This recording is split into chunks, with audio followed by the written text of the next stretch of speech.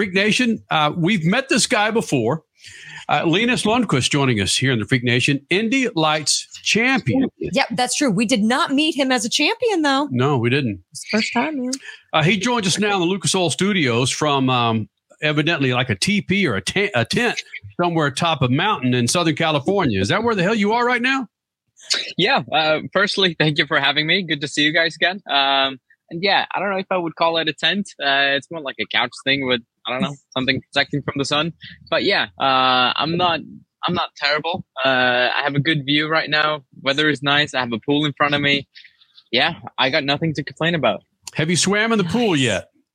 No, I have not. It is on my to-do list. So yeah, maybe after this one, I might have it. Hey, do Swedes swim in thongs or do you go in board shorts? Oh, we go nude all the way. Sweet. I like to hear. And we're off. There we go. We start the show, Freak Nation. Here we go. When you're an Indy Lights champion, I guess you could swim in damn near nothing. You can do whatever you want. All right, Linus, let's get to the news that happened earlier that Alex Palou is sticking with Chip Ganassi. We saw what happened with Rosenqvist, with McLaren, and you were part of all this conversation waiting on Alex Palou to make a move. Well, do you have a seat going into 2013 in IndyCar? Because you even said, bro, I want to move into IndyCar. Can we break some news here, Linus? I wish we could. But sadly, I don't know yet. I don't know. Obviously, like you said, this just being official now with the Palou business and Rosenqvist staying. I think. Well, I know that I'm having some phone calls later this afternoon, which we'll talk just about that, and we'll see what happens because that will have a domino effect for a driver like me. So we'll see. But I think my future in the IndyCar series will kind of be planned out now in the next couple of days or within the week or so. However, okay, having said that, that's a lot more comforting, fingers crossed, knowing that it will happen hopefully in the next couple of days or weeks versus what you had this past year, not knowing until January or the middle of February, right? Which is still even more amazing as to how you pulled a championship out of that. Yeah, no, I agree. And it's been a crazy year because I know that both on the IndyCar side and even the Indy Lights side, like the talks and the silly season, it started way earlier than I've ever seen anything happen. So then when you look back at the way that we pulled together my season, where I got a deal together in the middle of January, I mean, that seems very unlikely for this year. And honestly, I haven't had a deal done before Christmas ever in my career. So to have it done before Christmas would be a nice thing. And that seems not too unbelievable to ask for. Okay, and it seems somewhat easy being an Indy Lights champion and bringing some money from that championship for at least 3 weeks in an IndyCar seat. That seems maybe easier said than done because there's so many politics in this sport. What else do you have to bring, or do you have to bring anything else to make a full-time IndyCar ride work? We'll see. Like you said, it's a lot. It sounds a lot easier than it is. Because even in the position we're in, that we won a championship and we got the scholarship. So, and you look at the past drivers that's done that as well. They've done extremely well in IndyCar. So, do you think that we're in a pretty good position? Which we are, but that doesn't mean that it's easy. It's very competitive out there, and there's only some 20, 25 spots available for drivers all over the world that want to compete about this. So, that you're going up against some very talented drivers and maybe drivers with bigger budgets, whatever it might be. But I want to believe that we're in a good position. Linus, would it be a success if you found an Indy 500 ride guaranteed first versus a full season IndyCar ride? The focus right now is to be in IndyCar full time. That's what I want to do.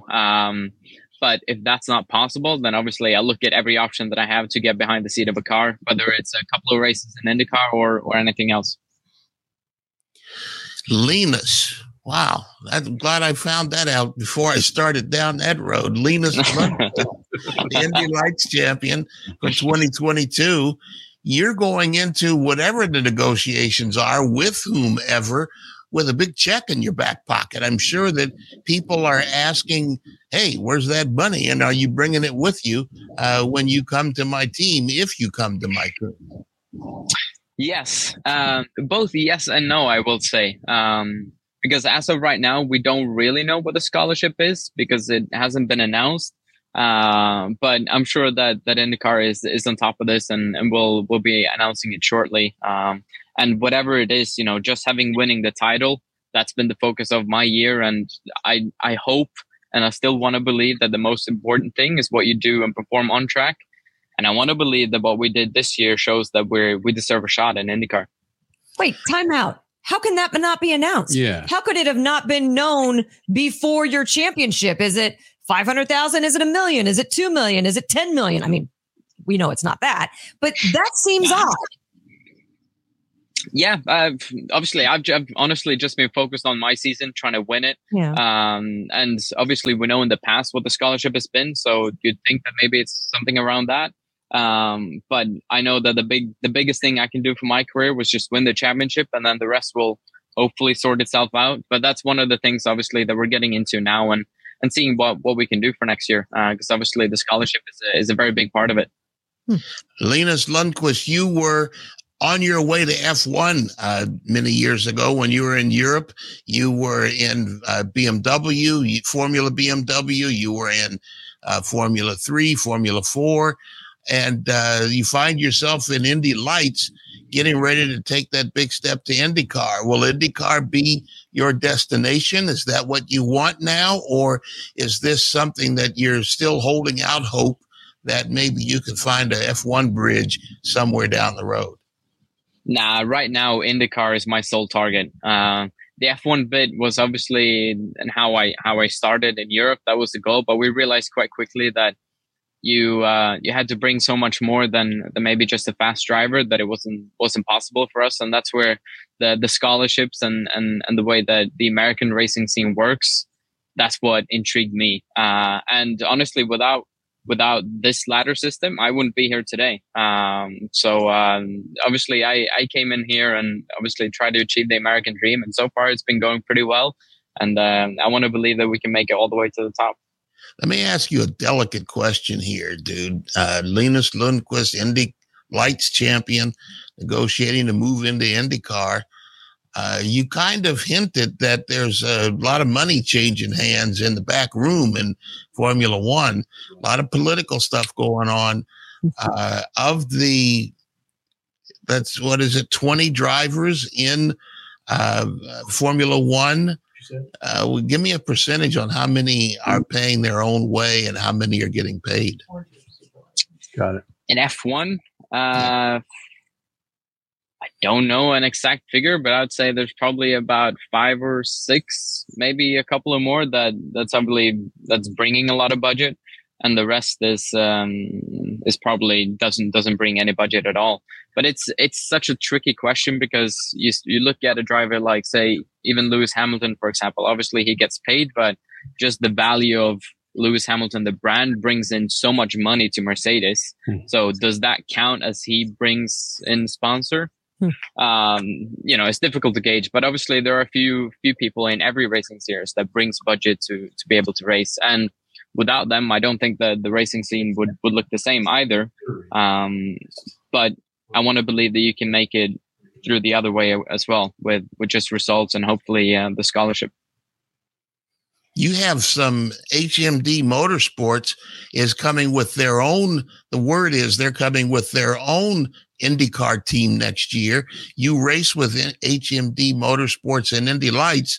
Is there a chance that maybe you might get one of those seats if they decide to field a team in IndyCar next year? Unless you know more than I do, I don't think HMD will have their own team next year. I know that their partnership with Dale Coyne will continue, so it'll be a Dale Coyne with HMD, the same that it's been this year. And obviously their situation right now is that they have two drivers signed. And there's been a lot of talks, and you probably read some articles about it, that obviously the natural progression for me is to go with that team. But the way that the engine situation is right now with Honda, they can't add a third engine unless they feel motivated enough to do that. So we'll see. Maybe if somehow they open up a seat, then I'll be there. But if not, then something else would have to happen on the engine side. Indy Lights champion, Lena Lundqvist, joining us here in the Freak Nation. 22 years, Lucas Oil Studios. And is it true that you started the series with about 1,000 points in the bank? Because would you wrap up the championship before you got in the freaking car, like in March, man? Because you came in Laguna Seca, bro.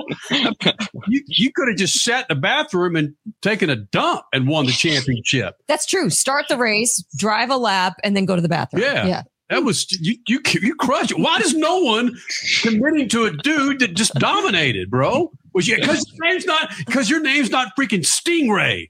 Greatest freaking name in motorsports. Stingray, bro. Change your name to Challenger or Mustang or GTO. Lundqvist. There you go.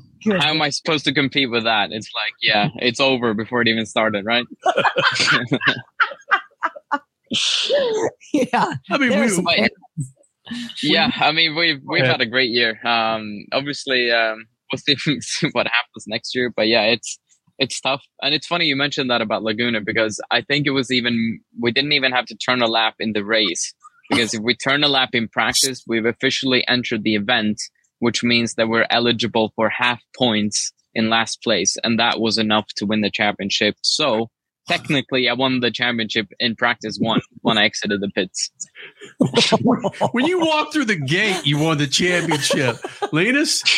Yeah, I said that after the practice. That was the most important practice session I've ever done in my life, I think. You referenced earlier in this interview about living the American dream. I'd say you're in Southern California right now in an Airbnb having fun. What is part of your American dream as an Indy Lights champion to celebrate now that you're in SoCal and just chilling? Yeah, we had a nice Sunday night for sure. It was good. It was nice. I got to meet a couple of the IndyCar drivers as well, which was cool because obviously you see them on track and you talk to them, but it's a different atmosphere when you see them outside of the racetrack. Right now, I'm just with my family right now in California, enjoying it right now. We're here until Friday, and then we fly back to Indianapolis for the banquet.